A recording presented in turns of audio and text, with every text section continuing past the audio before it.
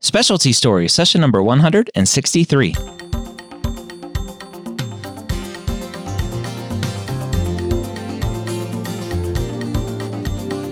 Whether you are a pre-med or a medical student, you've answered the calling to become a physician.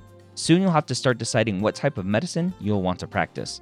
This podcast will tell you the stories of specialists from every field to give you the information to make sure you make the most informed decision possible when it comes to choosing your specialty.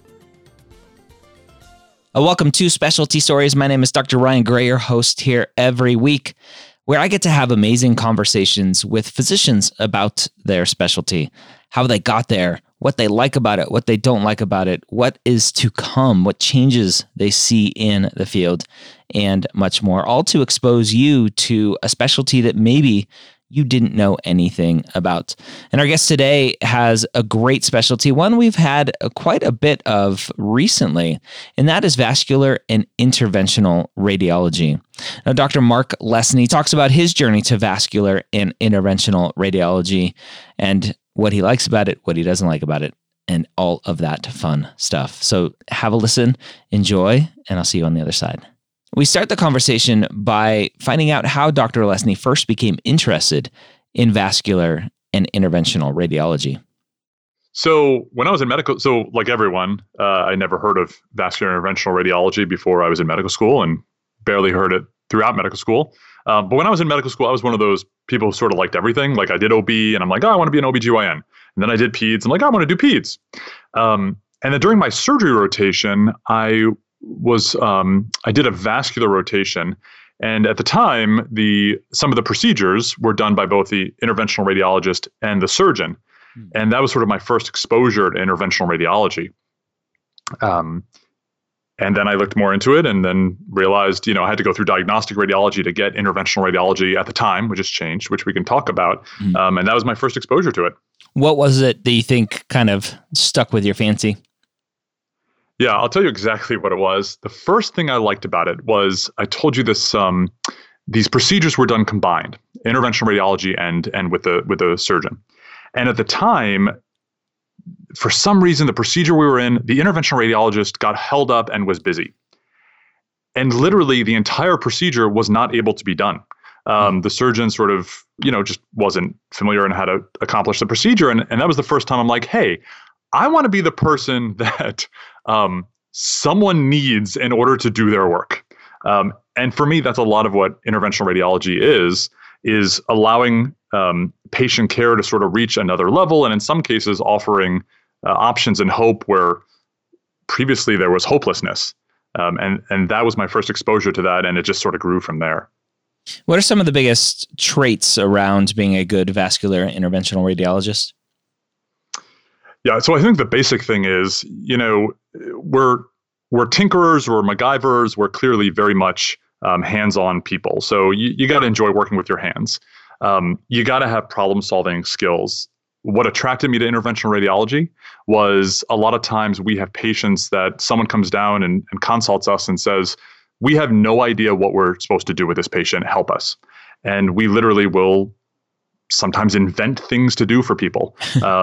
And so, I would say once every month or two, I am doing a procedure that I've never done before, or some basic thing that I've never done before, or in some cases that no one has ever done before. So having this willingness to think outside the box and try new things and problem solve when everyone else says there are no other options, I think is very important. And then communication. We see a lot of patients every day. And, in clinic, I talk to patients who have previously been told that there's no options for them, or I have to explain some complex procedure I'm going to do through a small hole. And if you can't do that effectively and you can't communicate with patients, it's hard to get trust and it's hard to build a relationship. Yeah. I think a lot of students will hear and understand have heard of interventional radiology. And when I say vascular and interventional radiology, they go, well, what is that? Is that something completely different, or is that just a different name for the same thing? What is that? Yeah. So vascular interventional radiology is the full name of interventional radiology. The founder of interventional radiology, again, we're kind of a young specialty. Our father of the specialty was from 1964, which is Charles Dotter. Now compare that to Lister and all the big names of Halsted, of medicine and surgery and GYN. They're hundreds of years old. So we're a pretty new specialty. So interventional radiology started by Charles Dotter, who basically said that he thought he could do a lot of work through small holes over wires and catheters. And so his first work was with vascular. He was able to treat a patient who was going to lose her foot. Laura Shaw was the patient. She was going to lose her leg. And he said, well, hang on a second. Instead of amputating your leg, what if I went in and opened up that blockage through a small hole? And that was the very first sort of angioplasty procedure.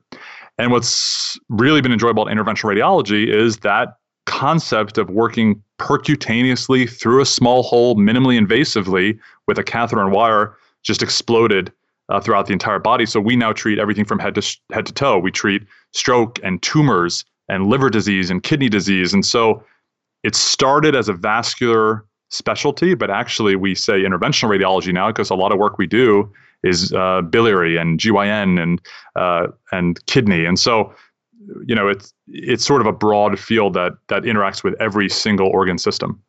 Now, I think a lot of students will look at vascular surgery. They'll look at being a GI doc. They'll look at some of these other specialties, and they'll hear vascular and interventional radiology, and they go, well, why are the radiologists doing this? Why aren't the more subspecialized people doing these minimally invasive things? Why is there's a big turf war, it seems, potentially there? Yeah. So, the radiology part is both historical, but also, I think, still important. So we started because everything we did was image guidance. So the reason we can do things through a small hole is because we don't need to cut someone open to visualize it directly. We can do it with X-ray and ultrasound and CT and MRI. Now, that said, over the past, 60 years, this has become its own specialty or residency separate from diagnostic radiology. So even when I trained, which was only 10 to 12, 15 years ago, we had to do a diagnostic radiology residency, and then we did a fellowship in IR. Now, IR is its own fellowship, and so it's sort of its own entity now. And in terms of other specialties, yes, I think part of the success of interventional radiology is that we've shown we can do things safer, faster, less invasive. And so some other specialties certainly do some interventional radiology procedures. And some people who are in other specialties are great at it in that one area. For me, the vascular interventional radiology field is that I'm a minimally invasive expert. And so I do, again, things from all over the body. Certainly there are some surgeons out there that do a lot of the vascular work I do, but I also treat uterine fibroids. I also treat kidney obstructions. I also treat biliary tumors. So I think part of deciding what you want to do as a specialty is sort of figuring out, what do you like? Do you like concentrating all your area in one small area? So my wife's a gastroenterologist, okay? So, she does two basic procedures, scope from above, scope from below. And she's great at it. I do 1,000 procedures. Yeah. So you sort of have to decide, do you want to be, have your hand in everything, or do you want to have, concentrate in one area and go from there? Yeah. Your wife, using that analogy, is very similar to the pilot that just flies from LAX to Newark day in and day out. And you are like driving all of the rural roads across America, trying to figure out what the next great journey is. Yeah, absolutely. And the highway analogy is perfect. That's exactly what I do. I go through highways in people's bodies to reach one organ system to another. So I appreciate the metaphor there. Now, that said, I will tell you, part of interventional radiology that's gotten so, since it's gotten so broad, is we do subspecialize. So for example, I specialize in vascular disease. So I also get to develop a depth of knowledge while maintaining some degree of breadth. But at the end of the day, a lot of the skills I use minimally invasive are applicable in, multiple organ systems. And so it really concentrates your expertise as opposed to, some people who sort of are a little bit more hobbyists. So they do a little bit of this, a little bit of that, a little bit of, whatever. It really gets us to concentrate our expertise in one treatment paradigm and one sort of specialty. Yeah.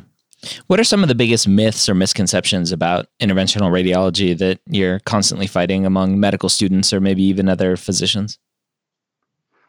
Well, I would say the biggest myth is that we don't even exist. Unfortunately, we have a name recognition problem, both in medical field and in patient purviews. It's, what on earth is interventional radiology? Are you a radiologist? Do you look at X-rays? Do you look at CT scans?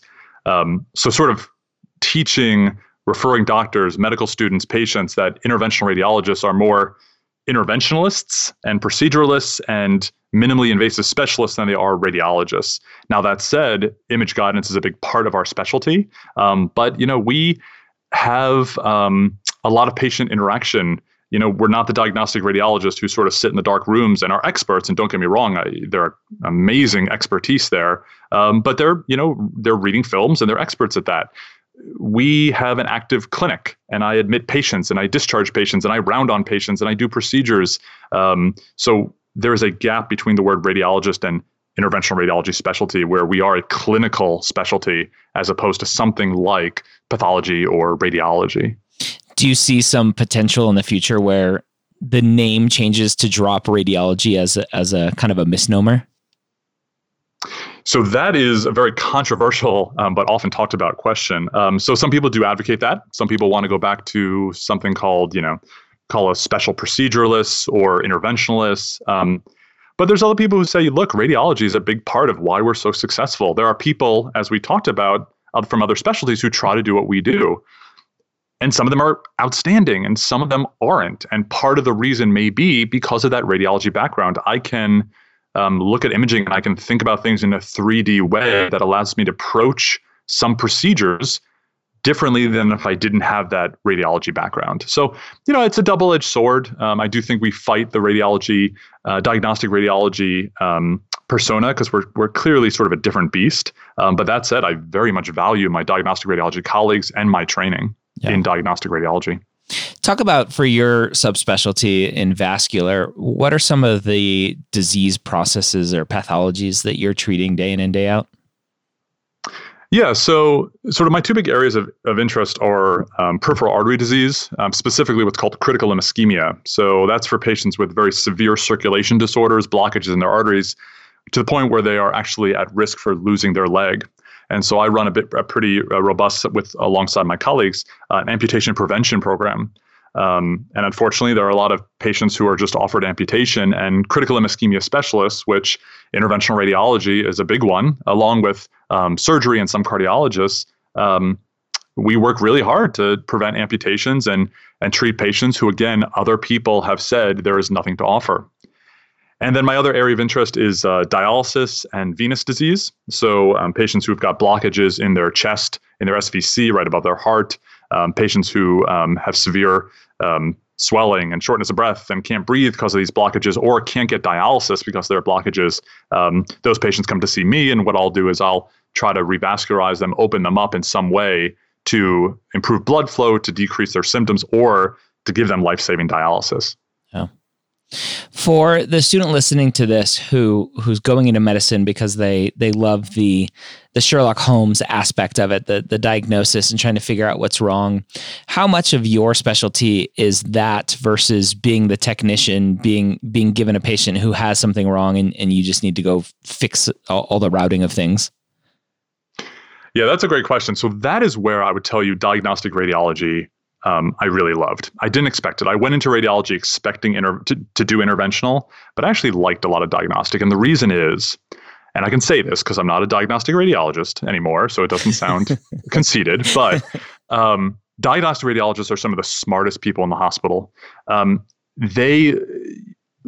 remember I was a pretty good medical student, and I remember going to residency, and I heard about diseases as a radiology resident that I had never even heard of. Now, I'm not talking I heard about and forgot. It's things that I'd never even heard of. And the diagnostic radiologist had to be the Sherlock Holmes and be the one who figured out not only to know about the disease, but what does it look like? What does it look like after treatment? What does it look like after surgery? What does it look like in its various stages? And I thought that was pretty cool.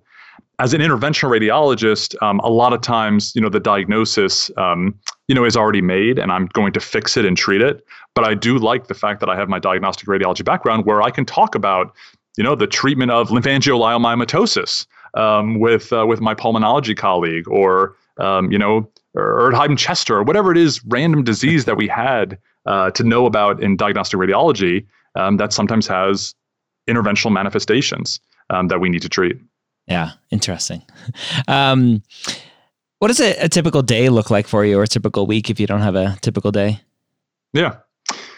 So it depends. So I've actually, I was on faculty at an academic center for many years, and then I transitioned to a non-academic environment in a tertiary care or quaternary care hospital. So I sort of can give you a difference of day. But in general, I think most interventionalists will agree that most of the time their days are variable, if that makes sense. So in other words, sometimes we start with a clinic day. Sometimes we have a procedure day. But in general, I'll tell you, I go to work. We generally have PAs that sort of round with us in terms of what's going on, who has been admitted, who are we seeing in clinic that day, and then I will do procedures.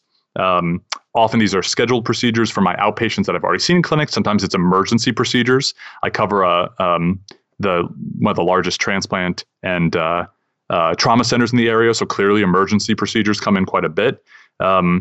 And then often we'll have a clinic in between or a dedicated clinic day. And then depending on not you're on call, you go home and, sort of finish your work. If you're on call, I will tell you, interventional radiology is a relatively call-heavy specialty, depending on where you practice, because we do treat patients with trauma and emergencies.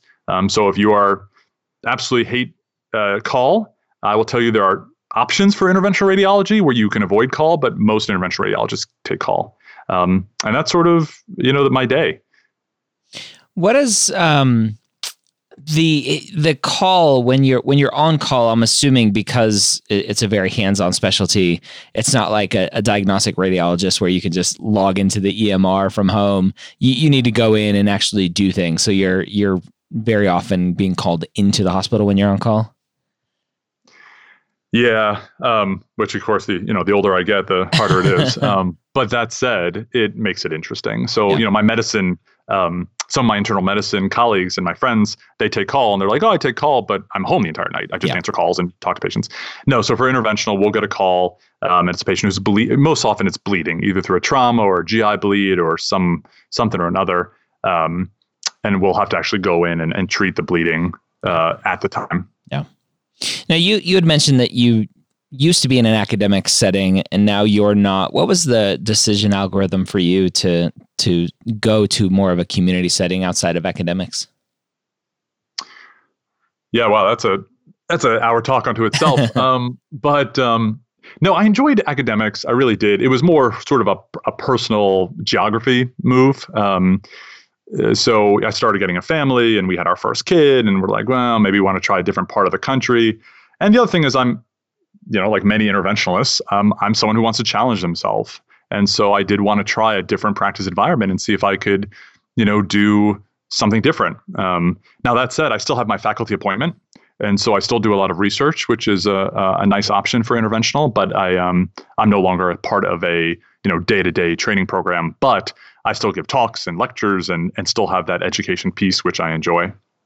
You had mentioned that as you're getting older, the call is less and less fun.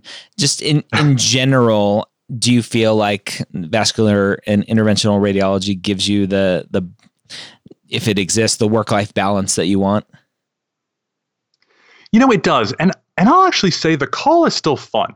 Yeah. What's not fun is getting interrupted during a dinner. Yeah. But to be honest, that's never going to be fun. But once you sort of get over that and realize you're leaving to help someone who needs you, and specifically you, right now, there is a huge satisfaction in that.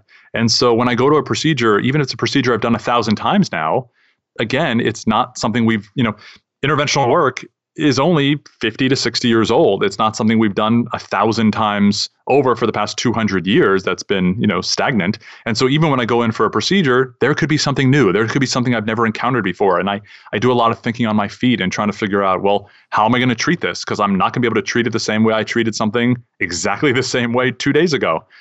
So that still keeps it lively and interesting. Yes, it's a bummer to get up at 2 a.m, but it's nice to get up at 2 a.m. and realize that you might be able to save someone's life. And so that's certainly a big part of why I still do what I do. How much? It's just interesting as you talked about that, just thinking back to medical school and anatomy, and thinking back to, well, our anatomy professor was like, this is the way things are unless they're not, right? It's just like there are variations and very common variations that we learn. How often are you running into variations where you're in a vessel and you're kind of mapping where you're going and you're like, wait a minute, like that turn's not supposed to be there. What's down this road? Like, does that happen a lot? It does. And it keeps you on your toes, man. It keeps you, all the anatomic variants that you sort of glossed over in medical school, you have to know it. I'll give you an example. Just the other day, a couple months ago, I got called in for a patient who was literally bleeding to death from her bowel. And I went in and actually I went in to treat her. And normally we either go in through the groin, which is a lot of people do that. But actually her aorta was blocked. Completely occluded from atherosclerotic disease. Wow. So what I do is, and actually I do this even in non-emergent cases, I'll go in through the wrist. We go in through the radial artery. And her radial artery was actually too small to go into. So he said, okay. So I had to figure out, and I went into her ulnar artery. And then I tried to treat her bleeding vessel off her celiac artery, but her celiac artery was occluded. So I said, okay, I guess I'll go through the SMA, through the collaterals. And I go through the SMA through the collaterals and couldn't reach it. And I said, okay, we'll figure something else out. And rerouting. Rerouting. So literally it's an 8-step process of something I normally do. There were at least 5 to 8 steps that I couldn't do. And at the end of the day, we still treated the patient. She was discharged about a week and a half later and alive. Wow. So, all those things, the anatomic variants and the patients that are different, and, it keeps you on your toes and it keeps it from being boring. That's cool. Yeah. That sounds like something I would enjoy. I like that kind of thinking. So yeah, that's cool. Absolutely. So you talk about the training journey. You talked about you needing to go through a diagnostic radiology program first, but now that's different. What does it look like now for someone to go into interventional radiology? Yeah. So when I trained, it was a year of internship, and then we had to do 4 years of diagnostic radiology, and then we did a fellowship in interventional radiology, which was a year. And then I think mostly people realize that didn't make a lot of sense because diagnostic radiology and interventional are so separate and so different. Just doing a year, to learn 1,000 procedures or more doesn't make a lot of sense. So now you actually match directly into interventional radiology from medical school. And so it's its own specialty. It's its own residency, excuse me. It's still 6 years for the most part. There are some other pathways, but it's still 6 years. And diagnostic radiology is actually incorporated. So you will still get boarded in diagnostic radiology, but there's a lot more integration of interventional radiology and interventional work early. There's more of a mandate that you must learn how to do clinic. Because a lot of programs you graduate from and never had a robust clinic, and then you get into practice and realize, well, how do I run a clinic? That's an important part of being an interventionalist. So clinic is mandated. Different. You have to learn how to, manage oncology patients and vascular patients and trauma patients, and sort of all that is now integrated into the residency, which is still, in general, 6 years. Is it a categorical program, or do you still need to apply for a prelim year? For internship? I believe it's a categorical program. Okay. It is a categorical program. Now that said, I don't know if some programs, I've been away from this part for a couple of years now. Okay. But if some programs you need to match or not. Yeah. Interesting. All right. And would you say, based on your knowledge now at this point, is matching directly into interventional radiology now that it's its own thing, how competitive is that? So you're very timely with that question. So when the interventional radiology match first came out, which is a couple of years now, it was the most competitive specialty in all of medicine. Wow. So it beat out dermatology, it beat out neurosurgery, orthopedics, whatever it is, was the competitive of du jour. Now, recently that competitiveness has decreased. And there's some philosophies for that. Some people say, well, after about a year or two of it being the most ridiculously competitive specialty, people stopped applying as much. There's also some different pathways now. So in other words, you can still get into interventional radiology not through a categorical program. So it's decreased in competitiveness, but it's still a pretty competitive specialty. For the osteopathic student listening to this, what do they need to do to overcome any sort of potential negative bias out there? Yeah, it's a great question. I've had the privilege to work with a lot of osteopathic medical students and physicians. And I mean, just you got to get yourself known and just have someone meet you and realize, look, my degree is equivalent to MD. I am an awesome medical student. I have a lot to offer. And getting your foot in the door, I think, is the big step. To be honest, I give the medical students from a allopathic medical school the same advice. Yeah. There's a ton of people out there and it's very competitive. You got to figure out a way to sort of distinguish yourself. I understand that osteopathic medical students have a little bit more of a hurdle. But man, there are some outstanding candidates out there and they just need to get themselves known and get their foot in the door and say, look, give me a chance and I will prove you 100 times over right. Yeah. It's interesting. A lot of osteopathic students have potentially a chip on their shoulder, rightfully so, because of starting off undergrad poorly, holding them back getting into an allopathic school, or struggling with the MCAT, that stupid test that we all have to take. Yeah. And so they're out there to prove themselves, which a lot of them do. I've been. I remember I used to teach for MCAT, some of these MCAT prep courses. Yeah. And I remember talking to college kids who about osteopathic versus allopathic. And, at the end of the day, if you are passionate about something and you commit yourself and you do a great job, it's pretty hard to argue that the degrees aren't equivalent. Now, obviously, if you're a terrible allopathic medical student or a terrible osteopathic medical student, it's going to hurt you. But if you work your butt off, you should get your voice heard and have a chance to tell people why you deserve a position in interventional radiology. Yeah. Nice. Now you had mentioned that you kind of subspecialize in the vascular world. Is subspecialization in interventional radiology, are there more kind of ACGME fellowship training programs, or is it more just, this is what I like, so I'm going to kind of cherry pick the patients that come to me? Yeah, the most... So right as of now, there's no additional training with the exception of neurointerventional. So if you want to become a neurointerventionalist, so treat cerebral aneurysms, AV malformations, that is an extra fellowship. But just with the vascular interventional radiology residency, then you can do whatever you want. And typically you sort of choose what you want to do, focus on because you like that or because you're in a practice that needs it. And again, it'll depend on your practice location. If you're the only interventional radiologist in a 100-mile area, guess what? You're doing everything. If you're in a, where I am, there's 13 interventionalists or 14 now. And so we've got, 4 interventional oncologists who just treat cancer patients. We've got pediatric and malformation specialists. We've got vascular specialists. So it sort of depends on your practice location, but yeah, it can all be done with the residency itself without additional training, with the exception of neurointerventional. Yeah. Interesting. Now, you had mentioned earlier when I talked about some of the biggest myths or misconceptions, you said one of the biggest things is just knowing that you exist.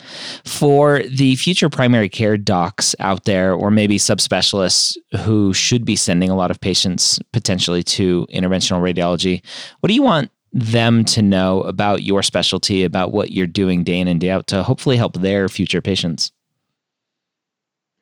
That is a great question.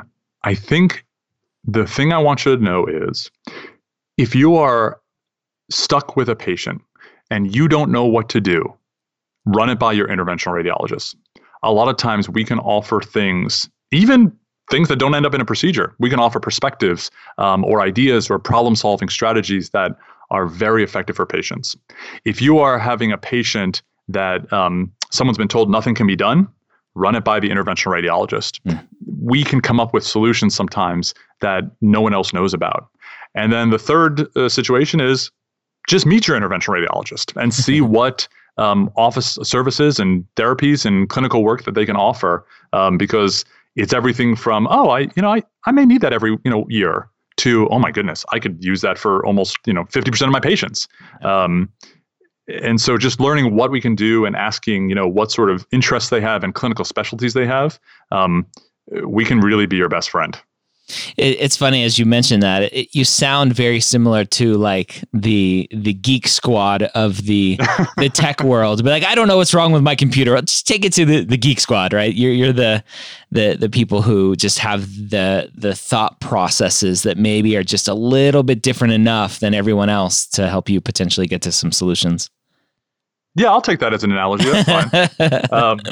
And the other thing I'll say is because we interact with so many other specialties, because we're, again, treat every organ system, there's a lot of patients that I see and I say, look, this is what I can offer, but man, I think you should talk to the rheumatologist. I think they may have a better treatment plan than I have because I know to some extent what rheumatology can offer because I treat, vascular disease and vasculitides and things like that. And so we also have perspective on other people's specialties. Yeah. And we often know what other people's specialties can do. I know what the hepatobiliary surgeons usually can offer. I'm not a hepatobiliary surgeon, but I can certainly point someone in the right direction. So in some ways, we're also a gatekeeper we can be a gatekeeper for other therapies that maybe the primary care provider, just doesn't think about just because they don't have as much exposure. Nice. You're the triage of it all. That's cool. Yeah. What other specialists do you work the closest with? Yeah, so we work pretty closely, obviously, with oncologists. We do a lot of interventional oncology with surgery, trauma surgery, hepatobiliary surgery, transplant surgery, and then and for me, I'm a vascular specialist, so I work with the vascular surgeons quite a bit. Those are sort of the main specialties we work with. And then, internal medicine is our, bread and butter patients. But urology, OBGYN, I mean, I can go on and on because I'm trying to think. I'm like, well, what do I do on a daily basis? Well, I can treat someone's fibroids, which I'll work with a GYN, and then a kidney's obstructed or a prostate patient has BPH and I'm treating their prostate. So I'll work with a urologist. And then they've got a Klatskin tumor and they've got biliary obstruction. So I'm going to talk to the biliary surgeons and treat their patient. So we work with a lot of different specialties. Yeah, that's nice. Keeps the variety up and hopefully for a lot of people who like that variety, keeps things interesting for you. Yeah, for sure. What do you know now that you wish you knew before going into interventional radiology? Not that this would have dissuaded me, but I wish I knew how much work there was to do in terms of getting our name out there. If you have schizophrenia, there is no question who you're going to see. You're going to see a psychiatrist. Yep. You've known that for the past 200 years. You're going to see a psychiatrist. We don't have that in interventional radiology. We have a fairly big problem with patient recognition. And so I work very hard to educate patients and referring doctors, what we can offer and how we can help save patients and treat patients and in some cases save their limbs and legs and life. And that's a quite a bit of extra work I have to do. Now, it so happens that I love doing it and I love giving talks and talking to people and communicating. But if you're not into that, if you sort of just want patients and work to flood to you, think twice about interventional radiology. Interventional radiology, you've got to do a good work and you've got to sort of publicize and let people know what you can offer. It's not the same as, I've got a broken femur and I need to see an orthopedic surgeon. No questions asked. There's a little bit more to it than that. Yeah. Okay. What do you like the most about being a vascular and interventional radiologist? I absolutely love looking a patient in the eye who has been told that there is nothing else that can be offered to them and that there is no solution to their problem to fix their life or save their life, and being able to say, actually, I have one or two or five different ideas. Absolutely. As an interventionalist, we always have to have plan A through F at least. And so I like that. I like being able to offer, again, hope to the hopeless in some cases. Does that give you a little bit more freedom because some of these patients are the ones being told there's nothing left to do? And so you're like, well, what's the harm? Let me go try this thing that I've thought about doing, but have never been able to do yet. Oh, 100%. Absolutely. I mean, when I see patients who, they've recommended, amputation, below knee amputation. And so, I'll tell a patient, can I save 100% of legs? No, of course not. No one can. But man, let's give it a try. And if we fail, then you're in the same spot you were. Yeah. But there are the vast majority of cases where we don't fail and patients can have success. So it is a little bit liberating to have someone who says, yeah, there's nothing that can be done. And I say, well, let's try.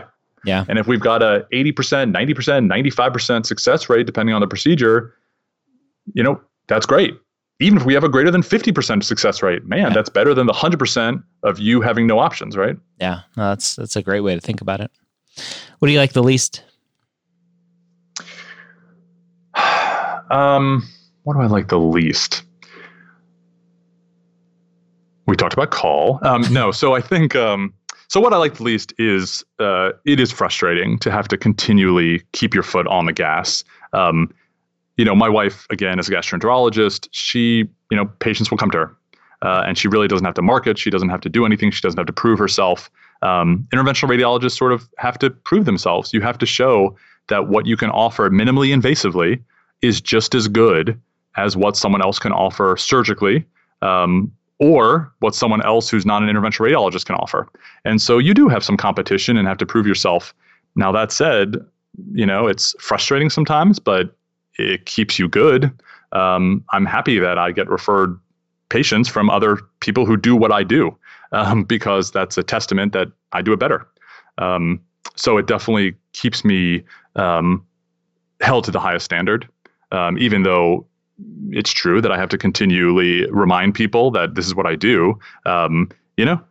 It's okay, a little bit of competition and a little bit of having to prove yourself, I think keeps you from being lazy. And when it comes to patients, the last thing you want is a lazy, complacent doctor. Yeah. It's interesting just with the world that I'm in now with podcasts and everything else. I think about how everyone really at this point is their own brand, and being able to market yourself and being comfortable putting yourself out there and exposing your knowledge to the world with podcasts or videos or blogs or whatever, and to really just get your name out there is interesting, and something that I think everyone's going to have to be comfortable with in the future to be successful.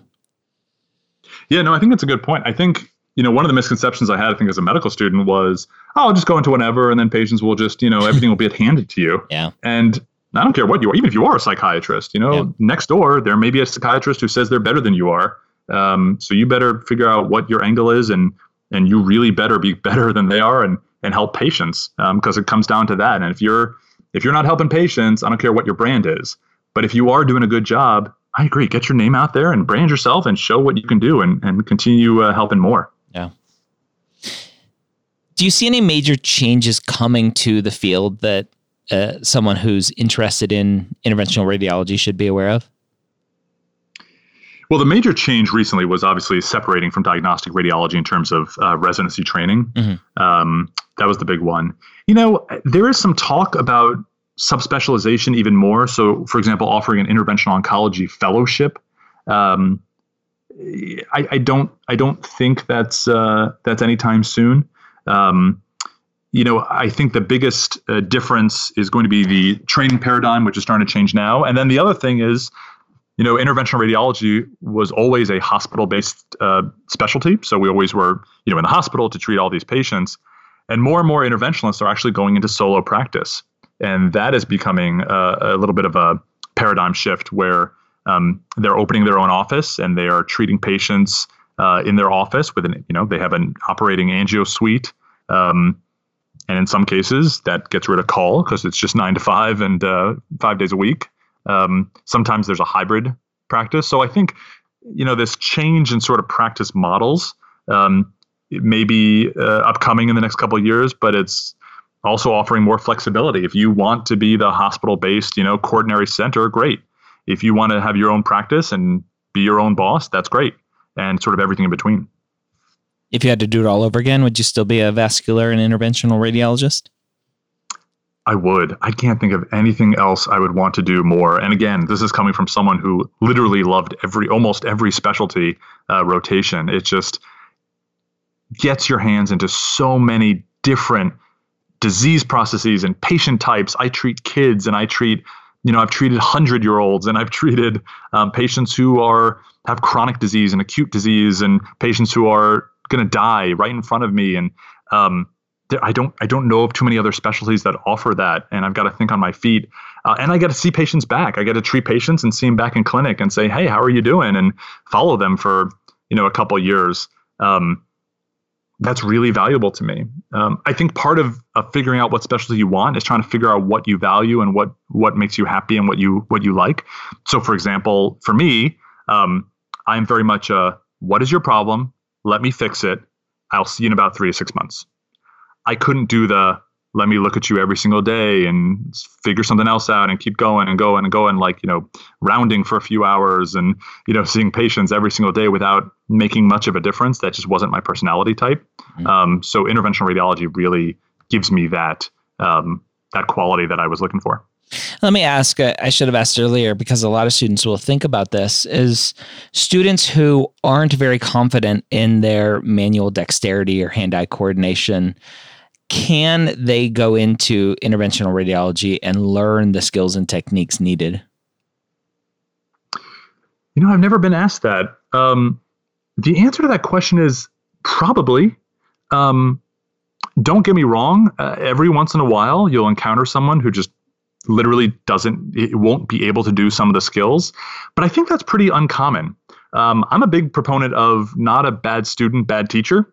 And so if you have sort of these minimal competencies and you've got a good teacher who can teach you how to handle wires and catheters and manipulate curves and do some of the things we do with our manual dexterity, I suspect most people it'll be accessible to. Yes, there's always going to be the person who just literally can't do it. But I don't know how you would figure that out unless there's clearly an orthopedic or neurologic problem you have. Yeah. I don't know how you'd figure that out ahead of time. Video games. Start playing video games. Yeah, exactly. Well, it's funny you mentioned that. Some of my procedures, especially when I do a lot of radial access where I go through the wrist, I have the patient where their wrist is out and I'm staring at the screen manipulating wires and catheters in their body. And someone who walks in would just be like, oh, this dude's playing a video game. Yeah. I mean, that's what it is, which is a pretty cool feeling that you're doing this whole thing and the patient goes home with a Band-Aid as opposed to cutting them open stem to stern, Yeah, that's awesome. Any last words of wisdom for the student listening to this now potentially interested in vascular and interventional radiology? Yeah, I would say go find a vascular and interventional radiologist and spend some time with them. Again, we are not as we're not as well known as something like as an internal medicine doctor or a pediatrician. So go figure out what it's about and see what they like about it and see if it's right for you. There's not so much. There's a limit to what you can do by finding on the internet and Googling, and go spend time. Go to a clinic. Go to an IR clinic. Go to an IR procedure and ask them what their day's like and seek it out. And we need energetic and enthusiastic and smart and creative men and women to further this field, which is constantly evolving. All right, so there you have it. Again, Dr. Mark Lesnie, who is out in the community, a non-academic center, and has been out now for 9 years out of his training, about 9 years out of his training, and is out loving his job, his specialty.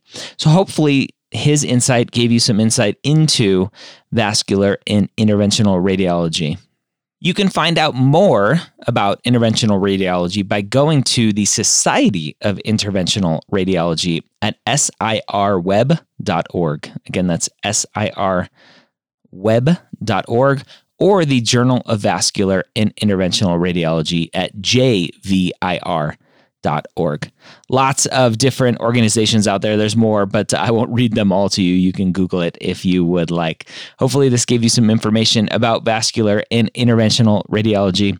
Hope you have a great week. We'll see you next time here on Specialty Stories.